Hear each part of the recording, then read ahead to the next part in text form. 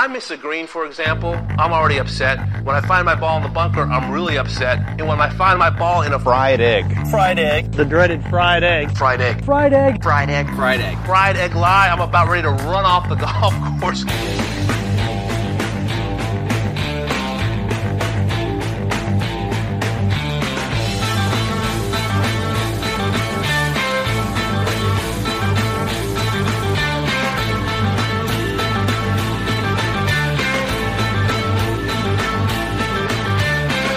Welcome back to another edition of the Fried Egg Podcast. Today we have a jam-packed episode. I'm going to do a little thing here on the top 5 players post-Tiger.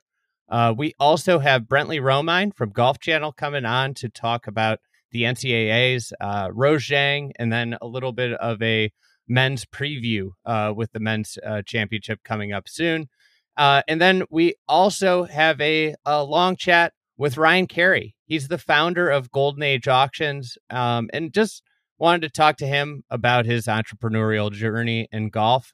He's built quite the business, and it's a really interesting story of somebody doing something unique in golf, and he has some pretty cool stories from the business. So before we get into any of that, let's go through the top 5 players post-Tiger. So I thought this was a fitting exercise. Brooks Koepka wins the PGA. Just a really dominant performance. He was scintillating and is just, moving himself up in the echelons of golf, becoming one of the all-time greats. I think he was probably an all-time great before this win, but to do it after the injuries, after going to live, all of that, come back this year, finishes second at the Masters, had a great chance to win there, and then wins in fairly dominant fashion. I think something that I brought up on the Shotgun Start on our show right after that I found really interesting is he closed with rounds of 66, 66, 67. He obviously had the first round 72. He was a little shaky. Wasn't great right off the bat. It's an eerily similar performance to that at Bethpage, except, at Bethpage, he was gangbusters out of the gate in the first 3 rounds. It was just, he put it away 36 holes in. He set a record for scoring and through 36 holes. And, going into Sunday, it was pretty much a foregone conclusion until he struggled a little bit and Dustin Johnson made a charge. But, it got kind of close. There was a moment of doubt with 4 holes left. But not really, that much doubt throughout. This one felt closer, maybe felt closer than it actually was. I have to give Victor Hovland props. He was spectacular. Obviously, 16 was the big turning point in the round. Really unbelievable shot by Koepka there to ice it. But, great performance. So that's what spurred on this top 5 players post Tiger and Phil. I think that's what we're talking about. Tiger, Phil, Ernie, post them. Who are the best players in golf? And I think, we have a lot of players to choose from. When you go down to 5, it's tough. Guys like Adam Scott and Sergio Garcia, I think they're unique. They have basically the same exact career. They have a major of players, tons of wins. I mean, if you put them side by side, it's wild how similar they are.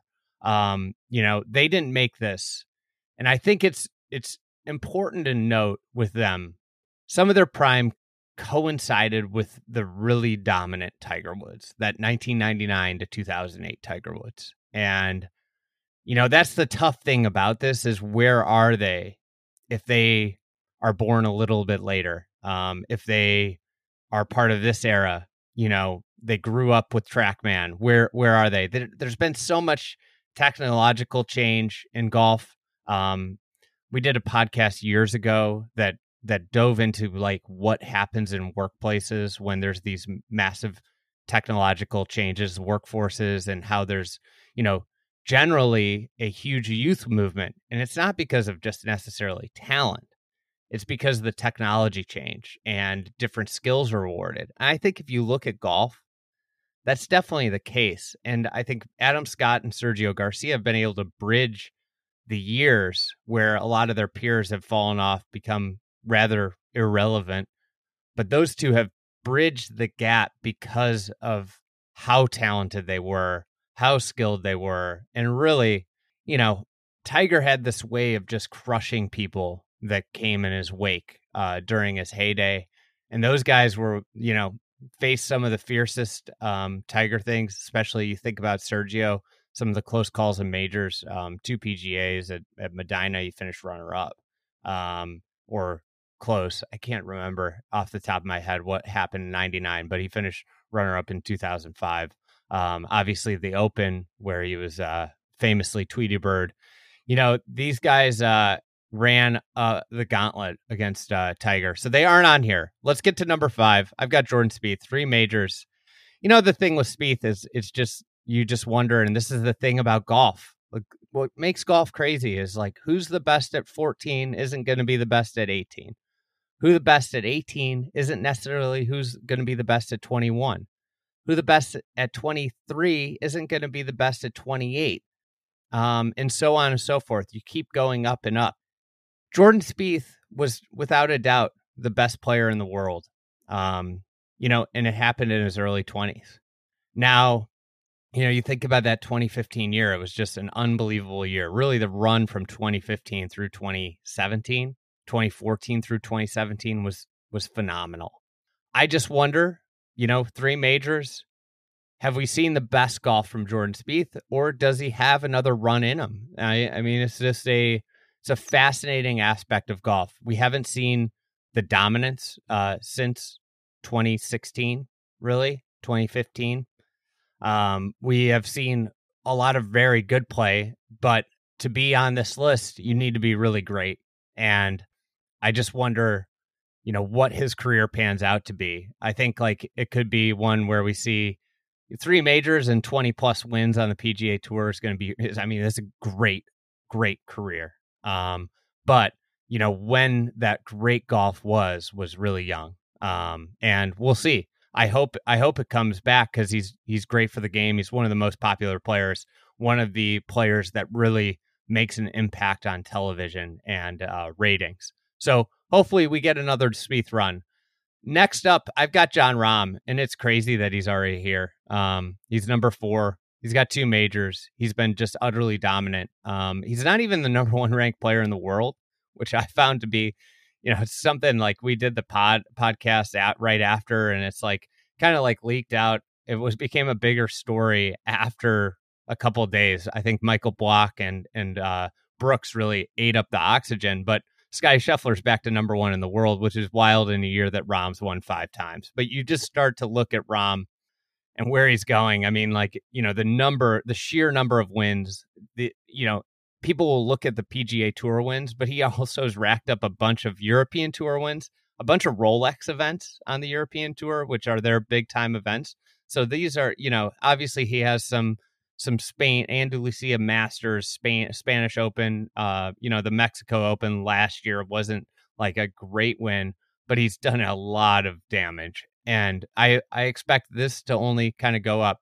Number 3, Dustin Johnson, 2 majors, tons of close calls. Obviously, just utterly dominant, consistent career on the PGA Tour. He's been good at LIV, not, he was the best player on the tour last year. I don't know what exactly that means. He hasn't been great in majors the last 2 years, which I don't expect him to not pop. I think he'll play well. I thought we were going to get a good DJ week this week at Oak Hill, especially after that first round, but then he kind of fizzled out. We'll see what's left with Dustin Johnson, but the number of WGCs that this guy won, he's second to Tiger on that list. It is he had a great career, and I think like the thing that we get wrapped up with is the thing with DJ is the longevity of it. Really, a decade plus of great play, and he is consistency and longevity. One of the hard things with golf and golf careers, right? They have just a longer tail than other sports, like football, especially. Like, it's a great, obviously the quarterbacks are playing forever, but like, let's just take a running back in football. Their careers are getting shorter and shorter, and it's becoming harder and harder to compare across eras. One of the things that you need to do is you need to look at like dominant bursts, right? Who is the best in their best 5 years, maybe. With DJ, he's got just that enduring golf game where he's been a great player, one of the best in the world for a decade plus. And that's really hard to do. So Dustin Johnson's 3 on my list. Number 2, I'm clocking in here, Brooks Koepka. He's got the lead in majors. He's got 5. He's got more than Rory, who's number 1. I hope that doesn't come as a surprise. I think Brooks is really close to being number 1. One more major, he's for sure number 1 in my books. But Brooks hasn't done it as long as Rory has. Rory's been a great player. Brooks has done a lot more recently than Rory. He's won his 5 majors since Rory had 4. And that's an interesting aspect of the Rory McIlroy situation, is he hasn't won a major in 10 years. He talked about it on Full Swing. It feels like I'm trying to win my first. And it's a tough burden to overcome. With Brooks, it's been unbelievable. And it's not just the wins, it's the way he's racked up high finishes. It's the close calls. It's the, if Phil didn't win at Kiowa, Brooks was going to win. It's the, in the mix at the Masters with Rahm in a duel, and Rahm got the best of him. He's both come up very, very close, very, close calls, short at times to great players, Tiger Woods in 2019, but he's also had dominant wins. And, that's the thing I think that's most impressive with Brooks, is that he has had amazingly dominant wins. When you think about Aaron Hills, where it was kind of a foregone conclusion on the back nine on Sunday. Bethpage, similar. Oak Hill, I'm not going to put it exactly there, but it was close. Like it felt inevitable. And he has, I think the greatest players have that feeling of inevitability. And, you stack up the way his finishes mirror Tiger Woods, and it's super impressive. He's 33. You figure, I don't know exactly what the status of his lower body is, where he's had these problems, hip, knee problems. But let's just say he has 4 of the next 5 years are good years. He's got 16 chances. He's winning at about a 15% clip right now. I don't think it's out of the question he could get to 8, 9 major wins. And at that point, he's the greatest of the generation. I think the thing that you can pull back and why he's not where Rory is that he doesn't have the year in, year out consistency, the track record. I'm not a big PGA Tour wins guy. I don't put a ton of stock into that. Or Live Tour, you can give Brooks his 2 Live wins. I'm not a big regular event guy. I really value the majors way more than anything else.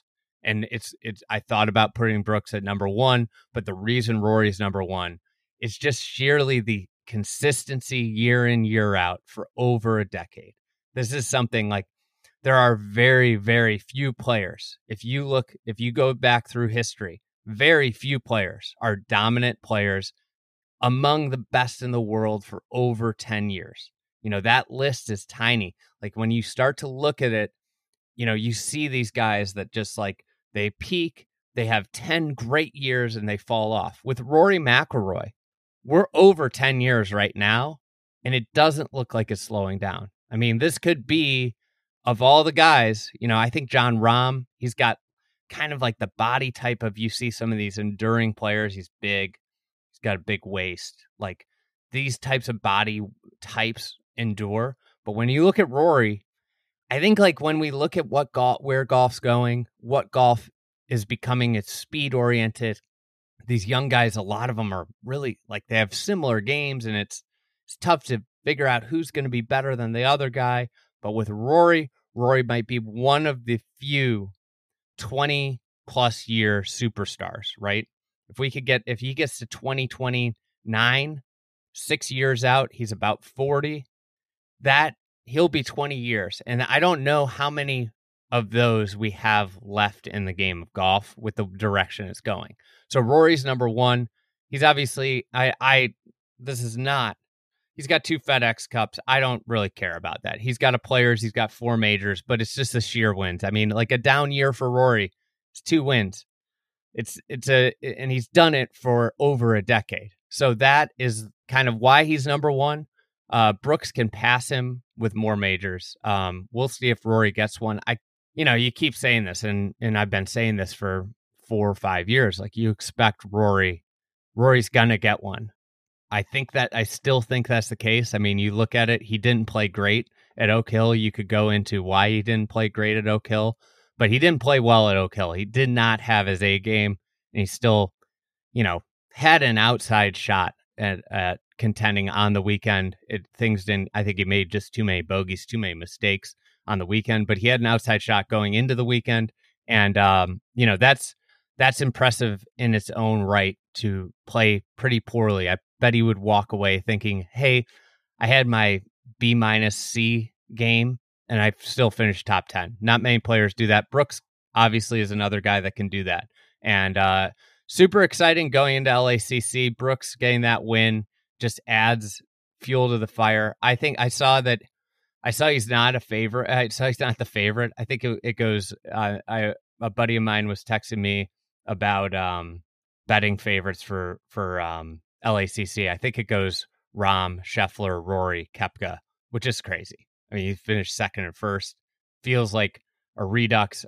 Koepka works everywhere. And obviously all four of those guys, I think they have elevated themselves to their own class in the sport right now. And super excited for LACC. Let's take a quick break to talk about one of our sponsors, and then we'll get to Brentley Romine. Today's episode is brought to you by our friends over at the USGA. This is a great time of year to become a USGA member.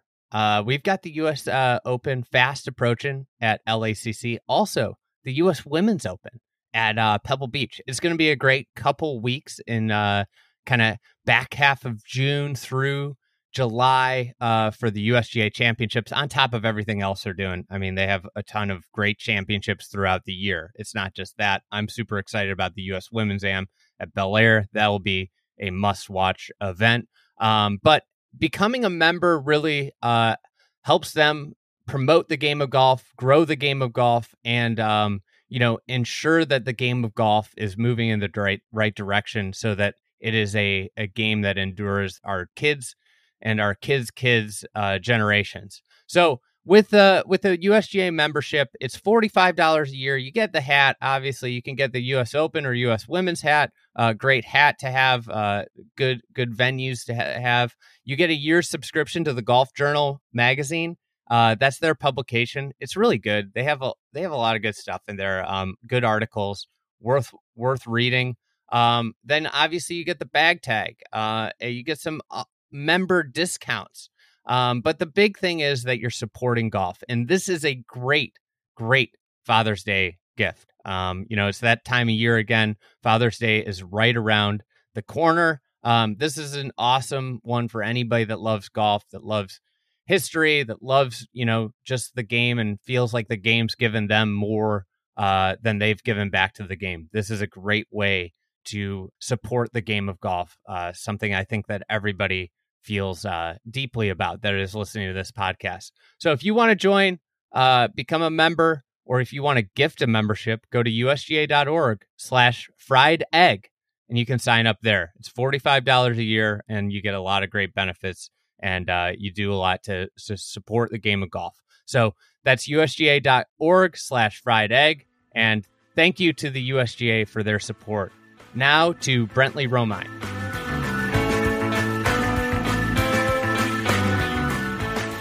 All right, Brentley Romine from Golf Channel. You can find his work, his writing at golfchannel.com, as well as a lot of TV work this week because it is NCAA finals. So we got the women's championship. The finals is just starting while we're recording this. And then we have the men's championship kicking off this week as well. So Brentley, thank you for coming on. Thank you for making time. I know this is a busy week. This has got to be like your Super Bowl. This is like my Super Bowl. And it's funny because when I left for the Masters for 2 weeks, a month and a half ago, I told my wife that was my Super Bowl. And then I said, they used the same line again this week. And she said, you don't get 2 Super Bowls, pick one. So if I had to pick one, it would definitely be the NCAA championship. That's funny. I have to say I've used various things throughout my tenure here with the wife, especially extending trips. And one year in the same year, I extended a trip to play National Golf Links, and I was like, it's one of the greatest courses in the world. And then a few months later, I extended a trip to play Crystal Downs and said the same thing. And she goes, how many greatest courses in the world are there? And I was like, these really are two of the greatest courses in the world. Did you send I'm her? not making this up. Did you send her the Golf Digest Top 100 or? No, she didn't ask that many questions. She wouldn't have read it anyways. She just, is, but anyways, yeah, time away is always tough. Busy week. So I want to get to kind of the women's side of the game first, and arguably one of the biggest stories in college golf in decades. Rose Zhang, she wins her second back-to-back NCAA title. She sets the Stanford wins record, and for all intents and purposes, is it hyperbole to say she's maybe the greatest collegiate golfer of all time? I don't think it's maybe the greatest. I think she is the greatest. And for those who were watching the broadcast yesterday when USC beat Stanford, USC's head coach Justin Silverstein said she is the greatest amateur golfer of all time. Now, I'm not old enough to go back to Joanne Carner and Julie Inkster and those types of players, but the comparison that we've been talking about the last few months has been Lorena Ochoa, who played at Arizona 2 years back from 2000 to 2002. And so that's the standard. And it's this season that Rose has had where she's won 8 of 10, eerily similar to the year that Lorena had her sophomore year in 01-02. And when you look at 8 wins, now Lorena didn't win the NCAA championship. Rose did. Lorena didn't win the Pac-12s. But what Lorena did do is she went 933, 2-3. She lost to 2 players the entire season. Now, diving into... Do we know who they were? It was Veronica Neerapathpongporn and Jim and Kang. Oh my God! Yeah, I practiced that. I practiced the pronunciation. Steve Burkowski does a great pronunciation of that. But yeah, I did a little practicing for this because I knew that we'd probably just be discussing it. But there's an argument because Rose obviously lost to more than 2 players this year. But college golf is way deeper. And I was talking to Laura Ianella, who's now the head women's coach at Arizona. She was teammates with Lorena. So she should be pretty partial toward Lorena. And she says, Lorena was my teammate. I really can't say. But she did agree that college golf, and especially women's college golf, much deeper. I mean, looking at the Golf Week Sagarin rankings, Rose was probably about maybe a half a shot better than Lorena was over the second ranked player in both their seasons. And then 1 to 50, the 50th ranked player, Lorena had a much bigger, I think she had a shot and a half per round advantage on 50 compared to Rose. So that just leads you to believe that Rose was that much better than the next ranked player in college golf this season, which I believe was Julia Lopez Ramirez from Mississippi State. But number 50 is so much better. I mean, teams back in 2002 didn't have 3, 4, 5 players. Like they just didn't. And now, I mean, we're seeing 4 and 5 players finish in the top 10 at the NCAA championship. So I think that puts it to rest that Rose is the greatest of all time. Yeah, the depth, obviously, I mean, you see all the statistics with golf, like the fastest growing segment of golf is junior women's or junior girls golf. Like that is the fastest growing segment of golf is with girls, like teenage girls. And you see the impacts of it at programs. I mean, obviously you have top programs, and Stanford's a perfect example of that. And obviously USC is no slouch. But the Stanford team, for all intents and purposes, with they obviously were a little bit shorthanded, not having Rachel Heck, but they were a historically great team the last couple of years, and them getting knocked off. I think it showcases a little bit of the depth of golf, but also like the beauty of this championship.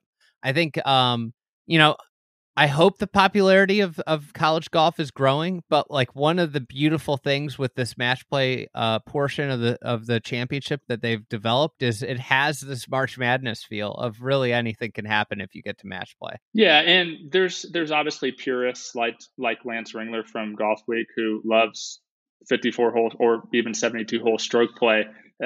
Isn't a big fan of match play, and he's certainly not alone. Sorry to call out Lance there, but I like the match play because how often in college basketball is the best team, like in the regular season, does the best team win? I mean, I look back to, maybe 6 or 7 years ago now, that great Kentucky team that I think lost to Wisconsin.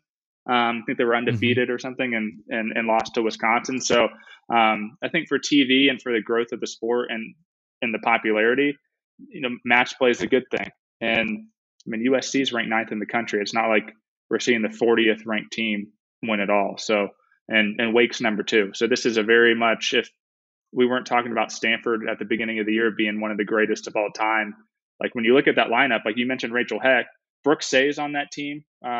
She returned after missing Mega Gane, who's a low am at the U.S. Women's Open. I mean, Angelina Ye is the 7th player on this team, and she's a U.S. Girls Junior champion. Now she's lost her game over the last 18 months or so, but I mean, still, I mean, this is a juggernaut team, and I think it's going to continue to be a juggernaut team because it's a great institution, like it's a great academic school, and they got a heck of a coach and Ann Walker, and I mean, people want to go there and do great facilities too, in really good facilities, except for the first hole where you have to hit over the power lines. I don't know if that's in golf architecture. Charming. I didn't read Jeff Shackelford's new book, Golf Architecture for Normal People, but I would assume that crossing a busy street and hitting over power lines is not the best start in golf. But I have played the course.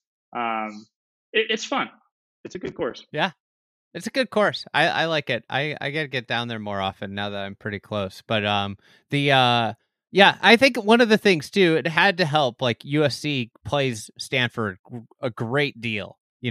I went out to an event they had at Meadow Club, which is up near where I live, and went up and that was, a final round of USC and Stanford duking it out. Like, I think there's got to be some intimidation factor that Stanford has built up, and with USC, that is a little bit mitigated because they see them all the time.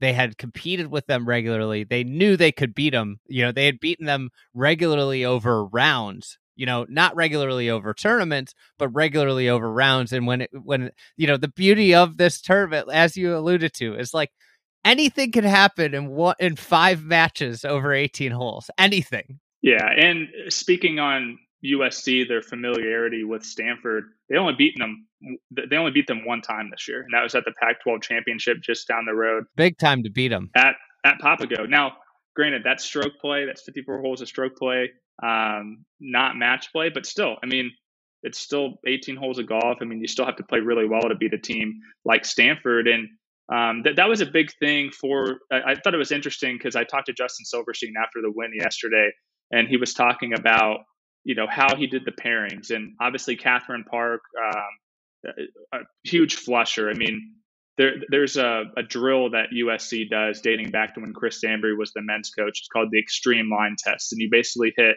20 shots from 9 iron to 2 iron or whatever the equivalent of is of that. I imagine not too many golfers, especially women's players, hit 2 irons.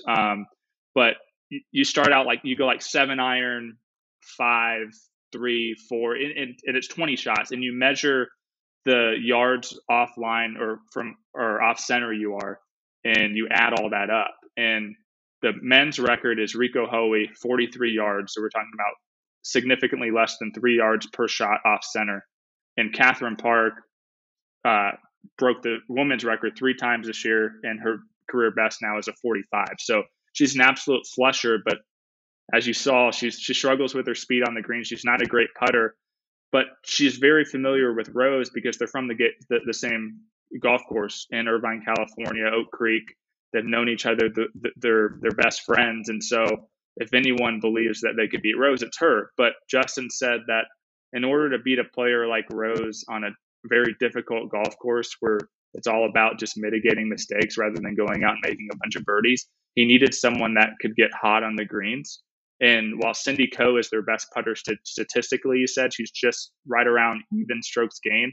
Brianna Navarosa can get really hot and can gain 2 or 3 shots on the field with the putter. So he said that was the only chance that they had was to have someone who could make a run on the greens. And she didn't quite do that, but Rose showed up and shot 5 over on the front 9 and kind of handed her a little bit early advantage. So, but yeah, I mean, this is just payback, I think, for all the years that USC beat up on Stanford and the rest of the Pac-12. So Stanford has been pretty good since 2015 when they won that national title. And but heck, I mean, Justin's a great coach. I mean, USC is going to be right there, getting some of the best recruits in the country, right along with Stanford over the next couple decades. Yeah. So with Rose kind of tying up, putting a bow here, we'll see, who wins the women's title between Wake and USC. One comment, Amelia Migliaccio, one of your colleagues at Golf Channel. She is. She's getting married. I think this is too. One of the. She's getting married in 3 weeks. Her and her fiance Charlie. There's one of the virtues of COVID and what happened with COVID is like she's winning like the award of like seemingly been in college golf forever award, because I think her career spanned so much of the televised college golf window, and then obviously she took a gap year. Like, it's just unbelievable. She's the Quad Cummins of women's college golf. I mean, Quad was like 28 when he got his degree and he walked across the stage at Oklahoma. So I don't think she quite beat his record, but yeah, I mean, she's getting married in 3 weeks, and there's a little concern because if you look at the players' legs, they wrote Wake all the way down like their right legs in paint or something, and it's struggling to come off. So there's a little bit of a concern that there might be some remnants left by the time she walks down the aisle. So hopefully she has a long dress. Unbelievable. Just Wake, or it's just like the like one letter or something. It's like walk or ache or something. I don't know. Yeah. So what are your expectations for Rose as a pro? Like, what do you? I think that's the big question now that all signs are pointing to she's turning professional. Is she? I think like it's a little bit different path than a lot of the phenoms. This is not the Lydia Ko path, right? She's gone and dominated college golf for a couple years, and we see so many of the young, great LPGA players turn pro as quick as possible. What are your expectations? What do you think Rose Zhang will be as a professional player? Yeah, it's tough to say because, I mean, looking at the way she's dominated all levels so far, and the way she's played in her professional starts too. I mean, she's been low am at majors before and hasn't necessarily contended to win, but it's just so difficult because you look at some other recently, maybe not as dominant as Rose, but some really good college players like Pauline Roussine-Bouchard and Lynn Grant and Jennifer Kupcho and Maria Fassi. I mean, these were players who won a bunch in college, and it's taken them a little bit. I mean, Jennifer Kupcho just got her first major, but it took her a couple years to kind of get her footing. And I expect a little bit of a transition period for Rose just because it is so different. But I think one thing, she obviously is very talented, all the way through the bag. But the one thing that everyone points to is just her mind. And I've just been really impressed. And that's another reason why I would consider her better than Lorena, is because Lorena didn't have all the attention. Like, she didn't have the spotlight like Rose did. I mean, the amount of requests for her time, whether it's NIL or media or, video crews coming to Stanford and spending a few days or a week with her, podcast that she's on, all of her sponsors and even just boosters and people who just want to be around her and talk to her and kind of pick her brain. I mean, she is stretched so thin. I don't know how she does it. And I mean, she never says no too. I mean, heck, she had such a busy week this week, and she's taken time to, talk to random people. And even yesterday, after what I would assume her, would be her final round of college golf. I think the expectation is that, she's done after these 2 years. I think she's going to make the announcement pretty soon, whether or not she's going to come back or not. But she went up to Steve Burkowski because they share a birthday, which happens to be today. So happy birthday, both Rose and Burko. And she wished him a happy birthday and gave him a hug.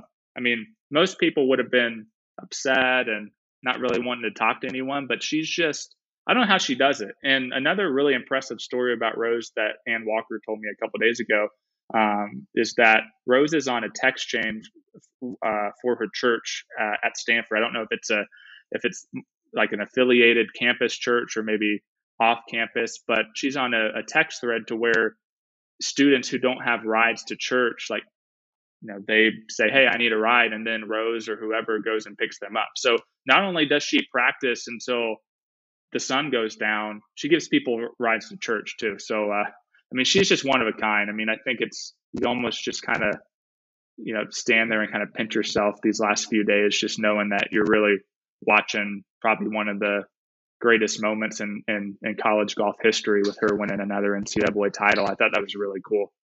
Yeah. And dramatic fashion. You know? Hey, she came from behind. Easy. She rarely does it. I think she's only come from behind twice this year now in her college tournament. So, she usually puts it on cruise control, but great golf translates no matter if you're 2 ahead or 2 back. So. I love how you're like, yeah, she only came from behind twice. And it's like, oh, so she won 8 times in 10 events. Hey, she almost 2 of them are 10. 2 of the 10 were coming from behind. But the other 6 wins she just had on cruise control. She did, but she almost gave it back at Augusta National. So I would argue that was almost more stressful than a come from behind win, because you have that big lead, and if you give it up, that's all anyone's ever talking about. So luckily Rose has built up enough in the tank of, we're not going to call her a choke artist after 1 loss. So, maybe some people would, but I won't. Yeah, I think that's a little harsh in a game as cruel as golf to do that. Let's transition. The men's tournament will be kicking off this week through the weekend and into next week. What are the big stories? If you were going to pick out 3 stories from the men's game and in college golf with teams that are at the NCAAs, what would they be? I think number 1 is Vanderbilt and North Carolina. These are 2 teams that started the year 1A, 1B, just in terms of projecting who is going to win it all. And for the most part, they've backed it up. Vanderbilt's still ranked number 1. North Carolina ranked right behind them in golf stats. So, there's been some bumps and stuff, and for both these teams, but they enter playing pretty good golf. Now, neither won a regional, but I would say top to bottom, you look at just the amount of talent on these squads, and it's pretty impressive. I think that's the main storyline. Certainly Arizona State being the last year at Grayhawk. It's hard to believe that we've been here for 3 years now. So it's a lot of pressure. And they're not going to want to admit that. But there's a lot of people here in this Scottsdale, in this greater Phoenix area, that are really counting on them to finally get the job done. So I think that's one of them. And then the player of the year race. It's really close. We just saw Ludwig Aberg win the Hogan Award. And Gordon Sargent, probably right behind him in my book. Gordon's got 3 wins. Ludwig's got 4.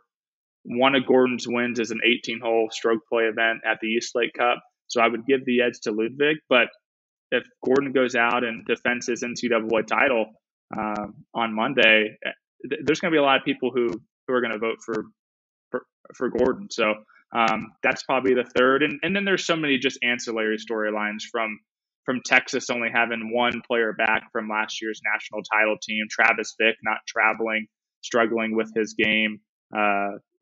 Florida, really good top 3 with Ricky Castillo, Yushin Lin, and Fred Biondi. There's probably, I'd say, a dozen, maybe 15 teams that you wouldn't be surprised. And then I didn't even mention your Illini, Andy. This is probably. I've been patiently waiting. I was trying to keep you on your toes. It's this might be Mike Small's best team. And I know it's hard to believe, when you look at some of the squads where Nick Hardy and Dylan Meyer were like the 4 and 5 players as freshmen, but this might be his best team just in terms of how they stack up with the rest of college golf. Because some of those Peters teams and stuff, they had to deal with JT in Alabama and Bobby Wyatt, Corey Whitsitt in Alabama. So this might be the year. And I think Mike Small, and not to go full Ben Crenshaw, but I think Mike Small has a pretty good feeling about this one. Yeah, I just saw Adrian Dumont Deschart just moved up to number 2 in PGA Tour U, which is crazy. Greaser's coming back. That's why we had like 6 seniors come back. Greaser and Brian Stark and Dylan Minetti. So so he's up to number 2. That's great for his game at the next level. But I think the thing that this team has that is shared with the you alluded to, it was the Danielson, Dietrich, Hardy, Dylan Meyer team of Illinois' depth. And I think that's the most important thing in this tournament, is having 5 guys that can legitimately go play, especially when you get to the match play, because that's where, if you have a couple squeaky wheels, it's really hard to win these best of 5 matches with 3 really good players and 2 question marks, because, you're playing off against these teams that have, all these teams have great players. I think that's one of the interesting things, in terms of the players, the individuals.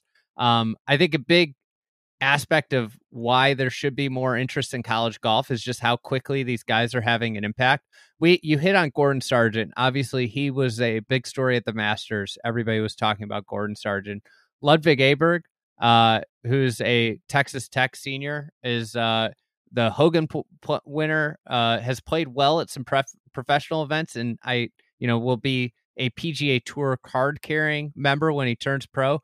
Who are some other names to watch in terms of players that you expect to see at the next level sometime soon? There's some good freshmen out there, I think, when you're projecting maybe 3 or 4 years from now. When you talk about Ben James, won 5 times this year at Virginia, Caleb Surratt, who's played on the PGA Tour a few times this year. I really like this kid, Christian Moss from Texas. He's a South African. He's an Ernie Els prodigy, if you will. I like to hear. I mean, I think they call him the Little Easy.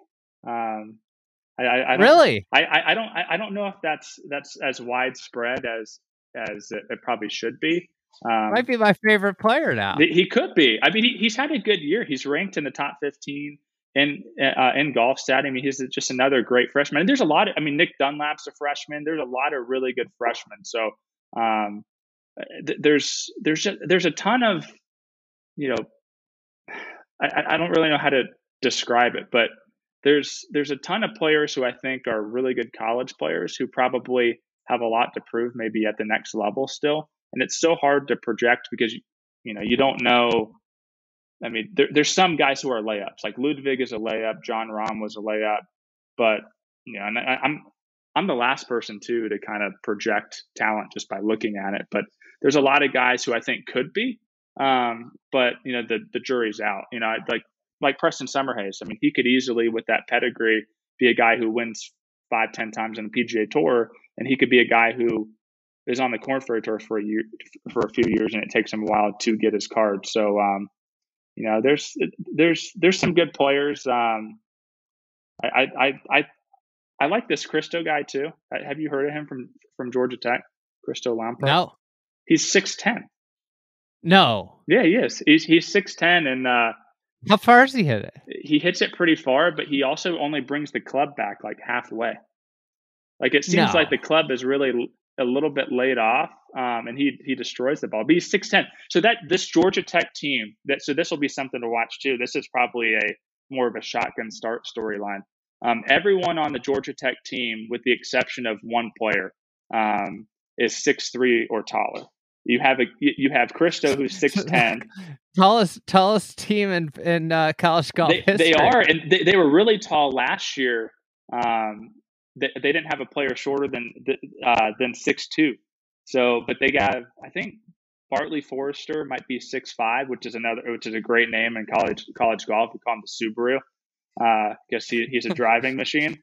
But yeah, they could go up against anyone, and on the golf course and on the basketball court apparently. So you might see him at your local gym when because you're a big pickup guy. You might see him. Used to be. I'm too afraid of injury at this point. Does it matter if you get hurt though? I mean, I have to be able to walk for my job. That's true. That's true. One name that we'd be remiss if we didn't mention is Michael Thorbjornsen. He almost won a PGA Tour event last year, and he's in the field. How did we not talk about Thorbjorn's son? Yeah. So is he turning pro? What's the deal? No, he'll be back. I think PGA Tour U has really kept a lot of guys from maybe jumping after junior year. And especially now that we have a PGA Tour card on the line, you basically get a year and a half on the PGA Tour. And then the top 10 guys get some sort of Korn Ferry Tour status. You get in the final stage of Q School where you can earn more PGA Tour cards. I mean, it's a huge carrot. And I think a couple years ago when this program first came out, maybe people were a little bit skeptical because they're like, is this really going to be that big a deal? I think it's a huge deal. We have coaches, calling, PGA Tour U asking questions like, all right, what kind of tournaments, does it help to play like the toughest tournaments all the time, or does it help maybe to beat up on a couple smaller tournaments and some smaller programs? And then coaches asking about rules, we just had a rule change mid-season to where you don't have to play regionals, whereas before you had to play regionals your senior year, otherwise you get kicked out of the rankings. So this helped Travis Vick out. Now, he did take last place points to everyone in the field. He got the minimum 3 points and added one divisor. So it did hurt him a little bit, but at least he's still eligible. He's going to still get his Canadian status. But it's a huge deal. And so I think Michael, it's hard to tell with some of the guys coming back, like Austin Greaser and Dylan Minetti, kind of where he's going to slot in next year's ranking. But I would assume he would be 1 or 2. He's going to have a huge year to where he could potentially be on the PGA Tour here in about 12 months. Combined with the NIL, there's never been a better time to be a college golfer, I imagine. No. Now, is it a good thing or a bad thing for the coaches or the schools or the fans? I don't know. It's interesting. There's some parts of NIL that I like. There's some parts that I don't like. And I think one of the things that I do like is that players can market themselves and they can earn money. And, especially in football or basketball, when, you're talking about $1 billion sports and the athletes used to get none of it except for a college scholarship, which is still valuable. But one of the examples is, so I went to UCF and we had a place kicker about 5 years ago who had his own YouTube channel, and he did trick shots, kicked long field goals, did all this stuff, and he was making money off of it. And he got declared ineligible to play because he was making much. I think that was ridiculous. But the thing I don't like about NIL is that a lot of these schools have these collectives now to where, boosters, instead of, donating to the school and earmarking it for the journalism department or the football team, for a new facility. Now, a lot of the donations are going into these collectives, and it's essentially just paying players out of the collective, and they have them go do tasks, they might go sign autographs or something, but they get that money out of the collective. So that part I don't like. And then when you mix it with the transfer portal, like I said, I there's some parts of NIL that I don't like, some parts that I do, and the transfer portal the same way. I think kids should be able to, if they're not in a good situation, get out of it. But I think now we're seeing players say, oh, I'm at a mid-major, I had a great season. North Carolina or Texas or Georgia, what can you offer me? I'm going to jump in the portal and I'm going to go get, $20,000 or $25,000. So there's parts of it that I don't like. I'm not sure if it's necessarily a good thing yet, but I know it's good for the players. You got players making thousands of dollars, tens of thousands of dollars for playing college golf, which is, I think, maybe we didn't expect quite that much. But I don't know. It's still early. Ask me in 5 years. Yeah. I think one of the cool things with golf specific is what you kind of outlined a little bit without the NIL, but the idea, like, I think one of the fascinating aspects of golf is player development is so different player to player. And one of the things that happens with especially going from high school to college, kids grow, different things happen. They figure something out in their swing. They learn how to play golf better, in these times. And so often you end up with these guys that are playing at mid-major schools, in my era, where they were just as good as the big college kids, but they, there was no way, if you transfer, you had to sit out a year, and it gives these people that like really become, it allows somebody to become an elite golfer and then get into the elite training programs and, facilities and different things that the big schools offer. Because that's the thing that I look at now is like these facilities that are at college's disposal, they're flying private, like elite college golf is just, it's a crazy, crazy place. And where it's gone in the last 15 years is unfathomable. Yeah, that's a good point about getting better. I mean, we're seeing it now. I mean, there's a kid from Long Beach State, and Gilligan, who is a top 15 player right now in GolfStat, playing essentially a mid-major schedule, which is super impressive. I mean, that's really hard to do. He's had a great year. He's in the portal, and he's a sophomore. Like, he's one of those guys who got a lot better. Now, he had to overcome cancer during his high school career, so I mean, that kind of set back his game a little bit. He was, really a top-notch kind of middle school junior golfer before that. So he's a great story. So I guess at the end of the day, college athletics is all about the player, and it's about making sure that the player has the best experience. So that's why I think overall I'm for the transfer portal. But at the same time, if you're a mid-major program, what we're seeing right now is they're essentially a farm system. They recruit players. And if they recruit a player who they've identified and said, hey, I can help this kid get a lot better, and then you devote all this time and effort and energy into doing that, and all of a sudden the kid's like, all right, I'm going to go to Oklahoma.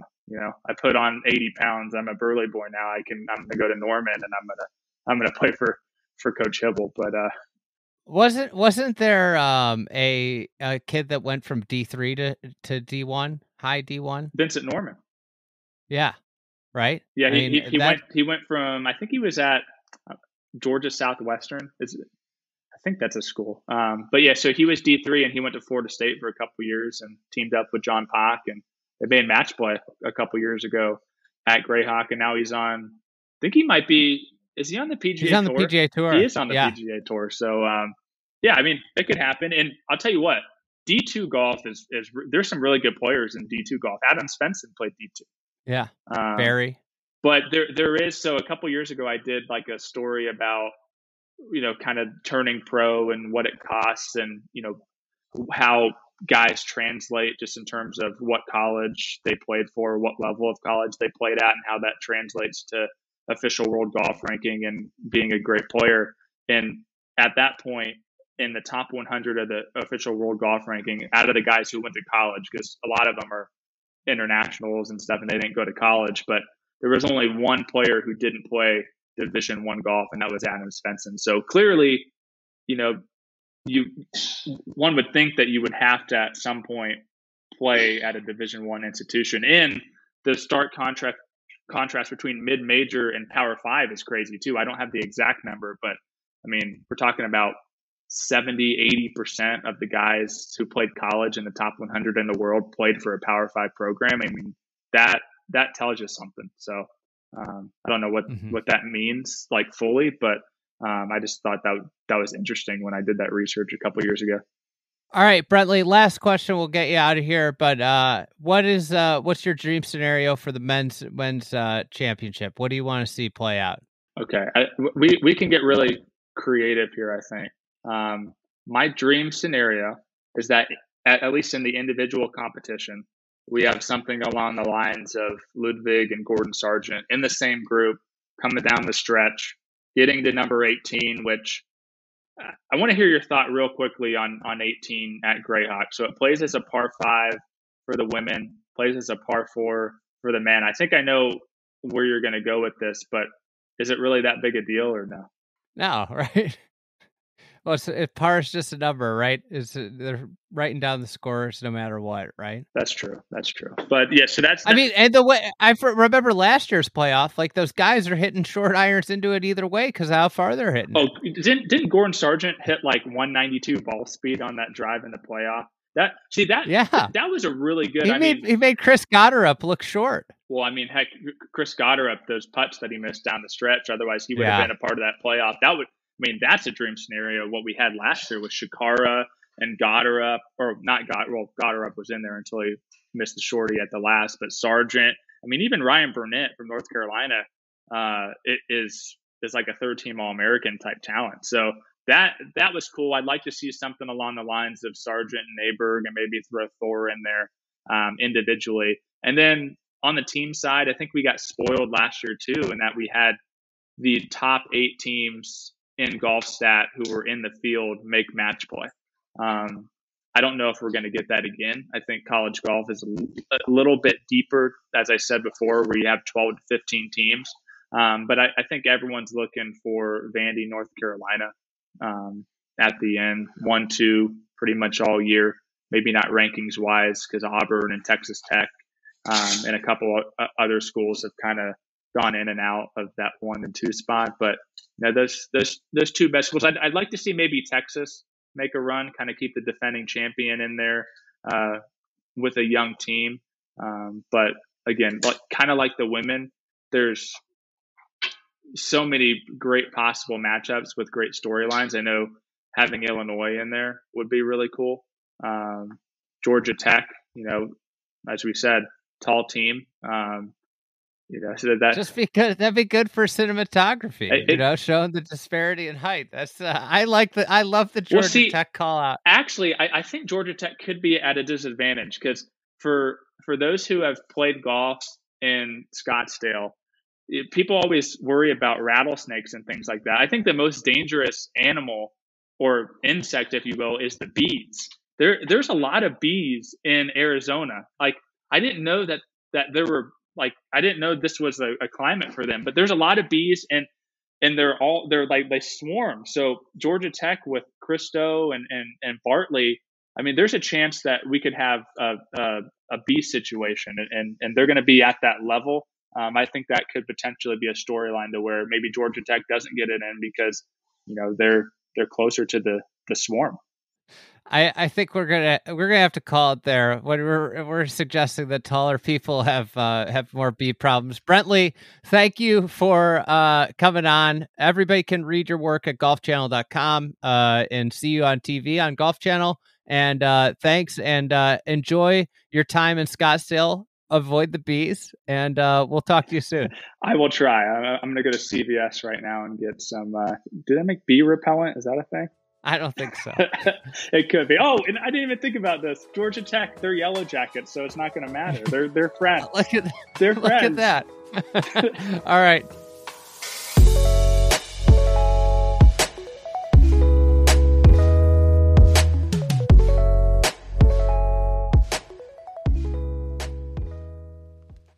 Now for a quick word from our sponsor, Mizzen in Maine.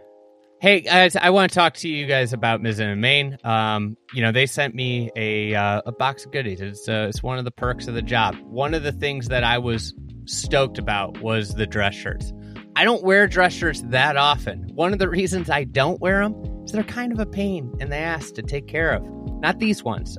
You don't have to go to the dry cleaners with these. They wash right in your washing machine. They don't wrinkle. They don't stain.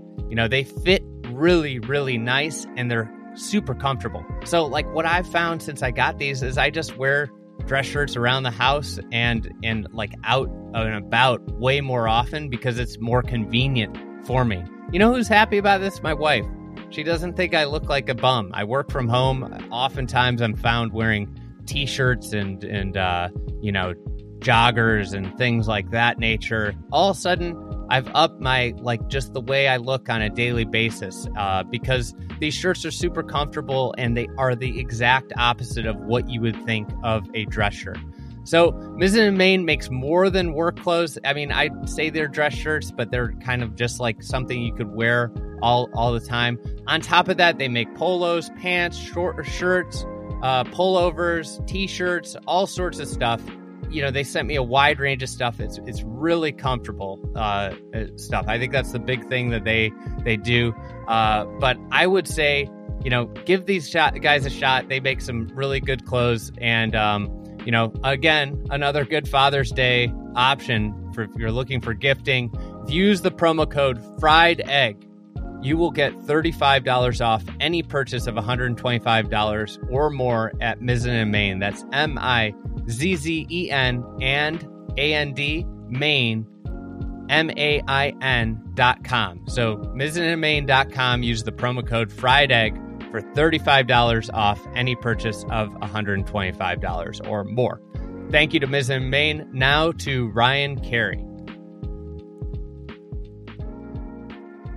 All right, Ryan, we're going to talk about Golden Age auctions, formerly Green Jacket auctions, which I'm sure will be part of the story. I'm really excited to kind of dive in. I'm always fascinated by entrepreneurial tales and kind of how everything started and some of the inside baseball stories along the way. So I'd love to hear about, you know, the early days and I guess the first thing, can you describe what you do for everybody? Oh man, yeah. So I mean, I think at its core, we're an auction house for golf antiques, memorabilia, collectibles in general. So anything golf collectibles, whether it's Tiger Woods or Bobby Jones, golf history stuff, golf architecture stuff, anything golf collecting related, I would say is what we do.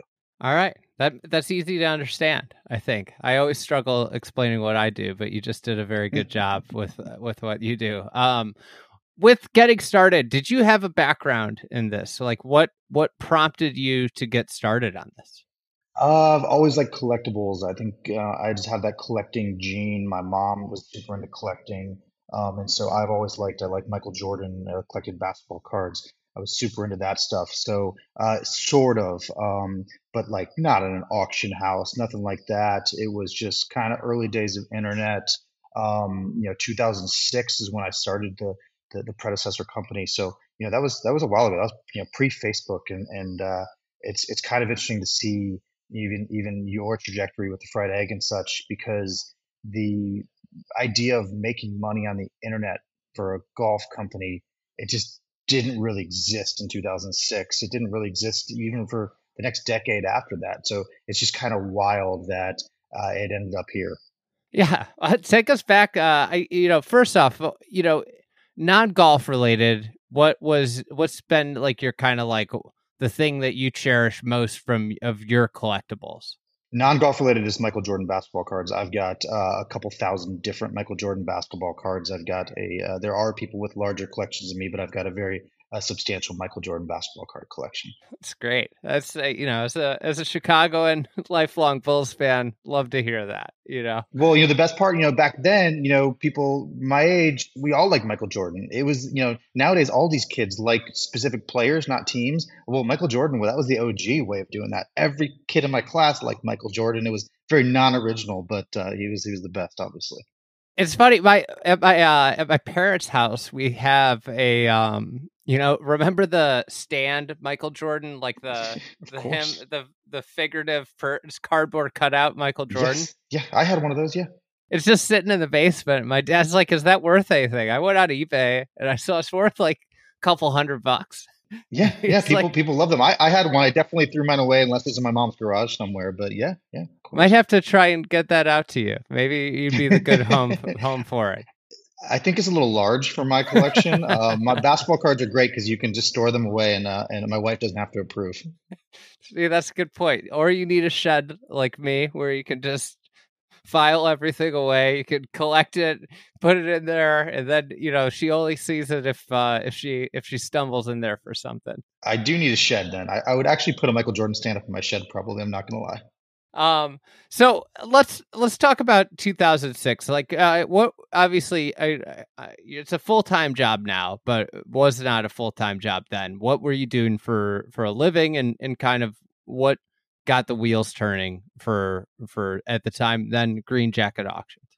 Yeah, I mean, I was in law school at the time when I started it, and then practiced law for a few years after. So it was just a complete side gig. It was a company that I wanted to exist as a collector. So that's really it. eBay was already on the scene, but eBay is just so buyer beware. It's so hit or miss. All the big auction houses didn't care about golf, and so I just wanted to find cool golf stuff. And what's a better way than to start a website? I had some background in designing websites, and so very rudimentary ones now looking back on it, but that was kind of the impetus. And I, again, like collecting. I also like making money. So I thought I could, buy and sell things and make money. I was always good at doing that. And that was it. Did I envision that this would be my like career, 17 years later, whatever? No, absolutely not. I mean, that wasn't the thing, but that's why it worked, right? Because it was a passion first. It wasn't a money making project. We didn't make money for, at least any sizable amount of money for several years. So that wasn't why I did it though. How did people find you when you we talk about discovery. Social media is like the king of discovery, right? My business wouldn't exist without social media. In 2006, you build a website. How did anybody find out about the website? I honestly have no idea, other than we didn't need a lot of customers to be, what we deemed successful at the time. Our first auction I think we did about $80,000 worth of business, which was like, it felt like $1 million at the time. I mean, that's it a was lot. awesome. Yeah, I think we had maybe 40 something bidders. The funny thing is, you look back on it, at least half the bidders are still my customers today. That's golf, right? I was given a speech recently for the We Met fund, and I made the comment that nobody used to be a golfer. You're either a golfer or you're not a golfer. Like, we all have friends. We've got friends that aren't golfers, or there's friends that are golfers. And so everyone that's into golf, man, they're still into golf 17 years later. So it's a type of business that we don't lose customers. We just keep slowly gaining some and stuff. So how they found out about us, I don't know, but we just didn't need a lot of customers at the time. We weren't trying to be a real business. We were just a website. That was a novel concept enough. There probably also was no competition. We're the only thing, even remotely similar to what we're doing in 2006. So, if you like golf stuff, your friend sent you the link, I guess. I have no idea. Whenever I see a random bookstore, especially a used bookstore, I'll wander in and I just go and I ask, do you have any golf books? It's like a thing I do in every town, because I just have this belief that one day I'm going to stumble across an original George Thomas book, or Absolutely. This is a thing. But when you were putting together your first, what did the first version, your first auction, look like? How did you get the things? What were the big pieces in it, and how did that whole process go about? Yeah, so I owned a lot of the stuff myself, because who was going to trust me to sell their items, right? Like, I was a nobody. eBay back then, you could totally spam people. Like, you could direct message everyone that was bidding and stuff. So I would find golf stuff. I'd direct message people. eBay, of course, no longer lets you do that. And so I would just steal their business. So eBay's lack of understanding the internet and being able to copy them helped me out a lot, where I could find people that were buying things. And I'm talking about $30 golf flags and things like that. And so then you'd find the people that were bidding on it, message them that you had an auction going on. Absolutely, yeah. So that probably is a better answer to my earlier one. Is I just stole customers from eBay. Is really what I did. So that they allowed you to do it back then, and there was no policing of that whatsoever. So that's probably how I got some of my first customers, for sure. And we got lucky too. We had some really cool old Masters badges in the first auction that no one had really seen before, and they sold for a few $1,000s each. And again, back then that was like, oh my God, I can't believe this happened. We realized we had something. It was like, oh, this is actually a legit thing here. We can make some money. So you do this first auction. What year was that? You started the business in 2006. Was it 2006, or did it take time to?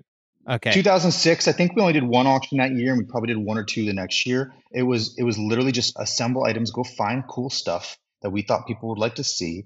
And then once we had enough that we thought was worthy of an auction, we did put them up for auction. It wasn't really a business yet. It was like, let's find some cool stuff, and then let's tell everyone about it. Like, hey, do you guys want to start bidding on this? And I owned most of the stuff early on because again, no one was going to trust me. How do you go about with that trust? Like, I imagine that's got to be one of the big hurdles that you face in this business is the idea of trust. How do you go about, proving authenticity? I always wonder this, like, how, I imagine that's like one of the chief concerns from people that are bidding is like, is this real? Yeah, so that was, the early parts of our company. People didn't know who I was. They just learning about this company. The internet wasn't really trusted at the time. I think that this was all pre-Facebook movie. When the Facebook movie came out, that changed everything. All of a sudden, being a young entrepreneur was cool. But when I started it, and I was in my 20s, like that was not cool. People did not want to be dealing with some 20-something-year-old over the internet and sending them money. They just didn't trust that. It's like, I don't think I ever lied acting like I was older, but I definitely wanted people to think I was older. I definitely wanted people to think our company was bigger than it was, because that was just how the internet worked. It was like all these kids now that like go to co-working spaces and like start a company and everything. Like that was not cool back then. Like my dad had no idea what I was doing on the side. He did not pay attention to this website thing I was doing. So it was just a different era. And then we just built that trust over time. We you keep doing it and you keep doing it, and we have just an impeccable reputation in terms of like, we always, if you Googled about us, you're going to learn about us. If you asked around about us, you can learn that we're trustworthy. But and then the other thing is, when the higher price points you get to, then all of a sudden everybody that has an item worth less than that trusts you. So the big kind of catapulting forward moment was 2013 when we sold the first Masters tournament winners green jacket, Horton Smith. When we sold that jacket, Sports Illustrated wrote about it, and ESPN covered it, things like that. Then all of a sudden, everybody trusted us because we were a trusted brand all of a sudden. So that's the big moment when it really exploded and everybody became aware of it. Yep. In the lead up to that, what were some of the, more large moments? Like, when did you start doing it as a full-time gig versus a side gig? Yeah, so that's 2010. So we started the company 2006. 2010, we had our first what I would call like good auction. We probably did a couple hundred to a few hundred grand in sales. We had a green jacket in that auction, and we had the Tiger irons that we ended up, of course, selling again last year for the record price. But that was the first time we handled them, and that was the first time we got a lot of real great publicity. So 2010, Tiger Woods kind of talked some shit about us, and that was the best thing that ever happened to us at the time. And like, I think it was the TPC, the Players Championship press conference. Someone asked him about us, and he kind of talked some shit about us, and it was awesome. It was like TMZ covered it.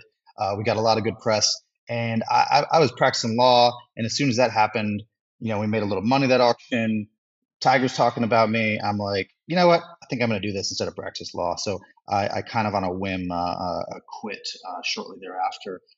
Didn't tell my parents about it. My dad found out from somebody else, and that's the first time I think he was like, "All right, what's this website thing you do? I know you got a golf website, but tell me about it. Like, you're gonna try to make a career at this?" And so yeah, that's how that moment. So thank you, Tiger, for that moment. What when he first said something, how did you find out about it? And were you at first, was there any worry that it might not be good? And then, or did you just immediately think it was going to be, can you take us back to the moment? Like, how did you find out about it? And, because obviously Tiger Woods talking about your company is going to, generally be good.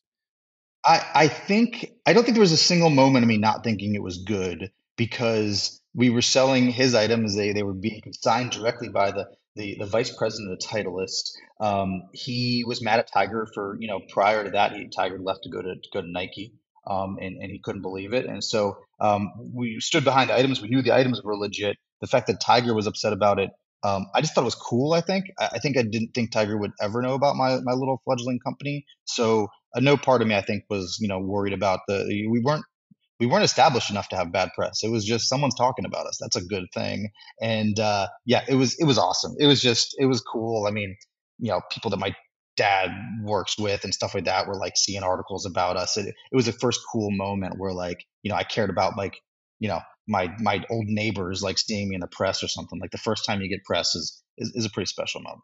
So you alluded to the Titleist employee that got you those irons, right? And obviously it starts out in you own most of the items, and people aren't, you're not selling other people's items, but the only way possible to scale this business would be getting into other people's collections, right? Yeah, absolutely. It was that probably happened in the first couple of years. Once we showed that we had a cool thing going, we had a good little core group of buyers and sellers. And again, we didn't try to push it. We were just having one or two auctions a year. Did you originally intend on, like, did you know that, you were going to start to have people coming to you with collections, or was this, kind of like an unintended consequence, something that you ran into without that you didn't really expect? No, that was always the intention. That was the intention. No one would trust us at first. Auction houses or marketplaces are difficult, and they're difficult to replicate because you've got to have this meeting of the buyers and sellers at the exact same time. Everything's transparent. A retail store is different because you see these fancy stores in the mall and you don't know what their sales really are. You walk by it, but that fancy expensive purse may have been sitting on the shelf for a year and a half. We don't really know that. Auction houses don't have that luxury. Everything is very transparent there. So we just had to gain the trust of the buyers and sellers. So that's why I put up the money first to do it. And I was having fun doing it too. I'd probably try to find deals and try to make money on stuff too. But that was not the long-term goal. The long-term goal was to be an actual auction house where we took on consignments. How did you find the original items? What was like the center? So you said the badges were the centerpiece of the original. Like, how did you originally find those?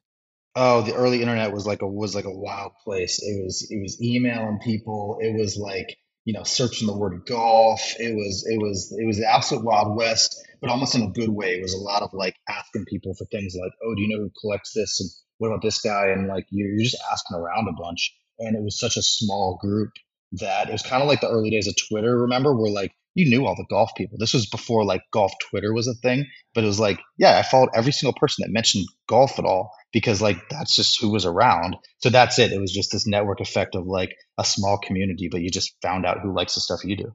I imagine a lot of that's kind of out of your life at this point. Yes, thankfully it is. I don't think I was any good at that either. But yes, it is now almost all incoming. And we don't do that anymore. And thankfully that's the case. We came up at the right time. I think a lot of successful businesses, there's a huge luck component, obviously.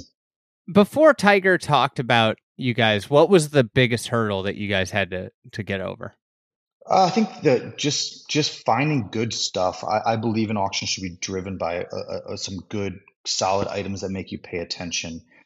It's not fun to just have the $50 items every once in a while. You want to have those. You want to have inexpensive items so that all collectors can participate.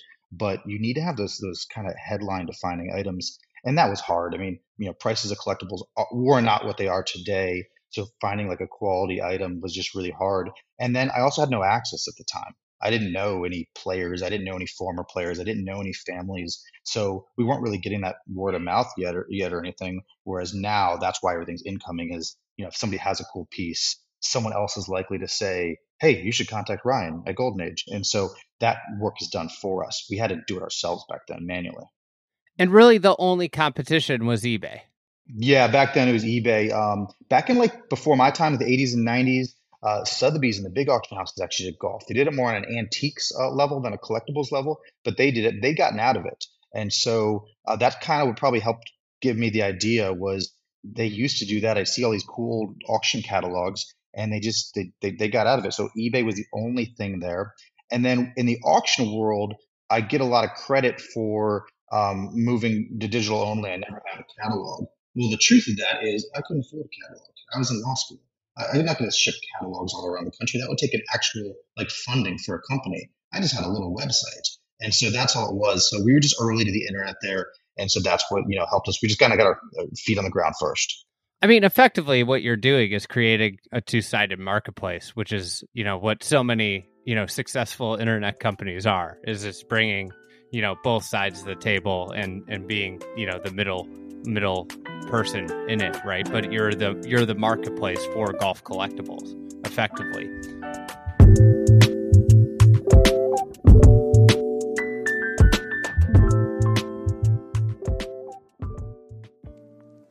Now for a quick word from our sponsor, Athletic Greens. This has been a big thing for me this year, is I've been taking AG1 by Athletic Greens every day. I take it. It's the first thing I take in the morning.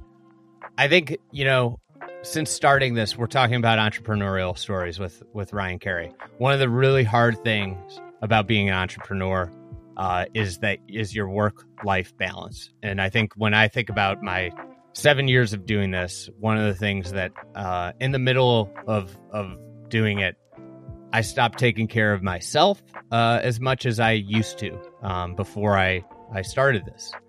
One of the things this year I said to myself was I'm going to take better care of myself. It means making time to read. It makes, a lot of different things.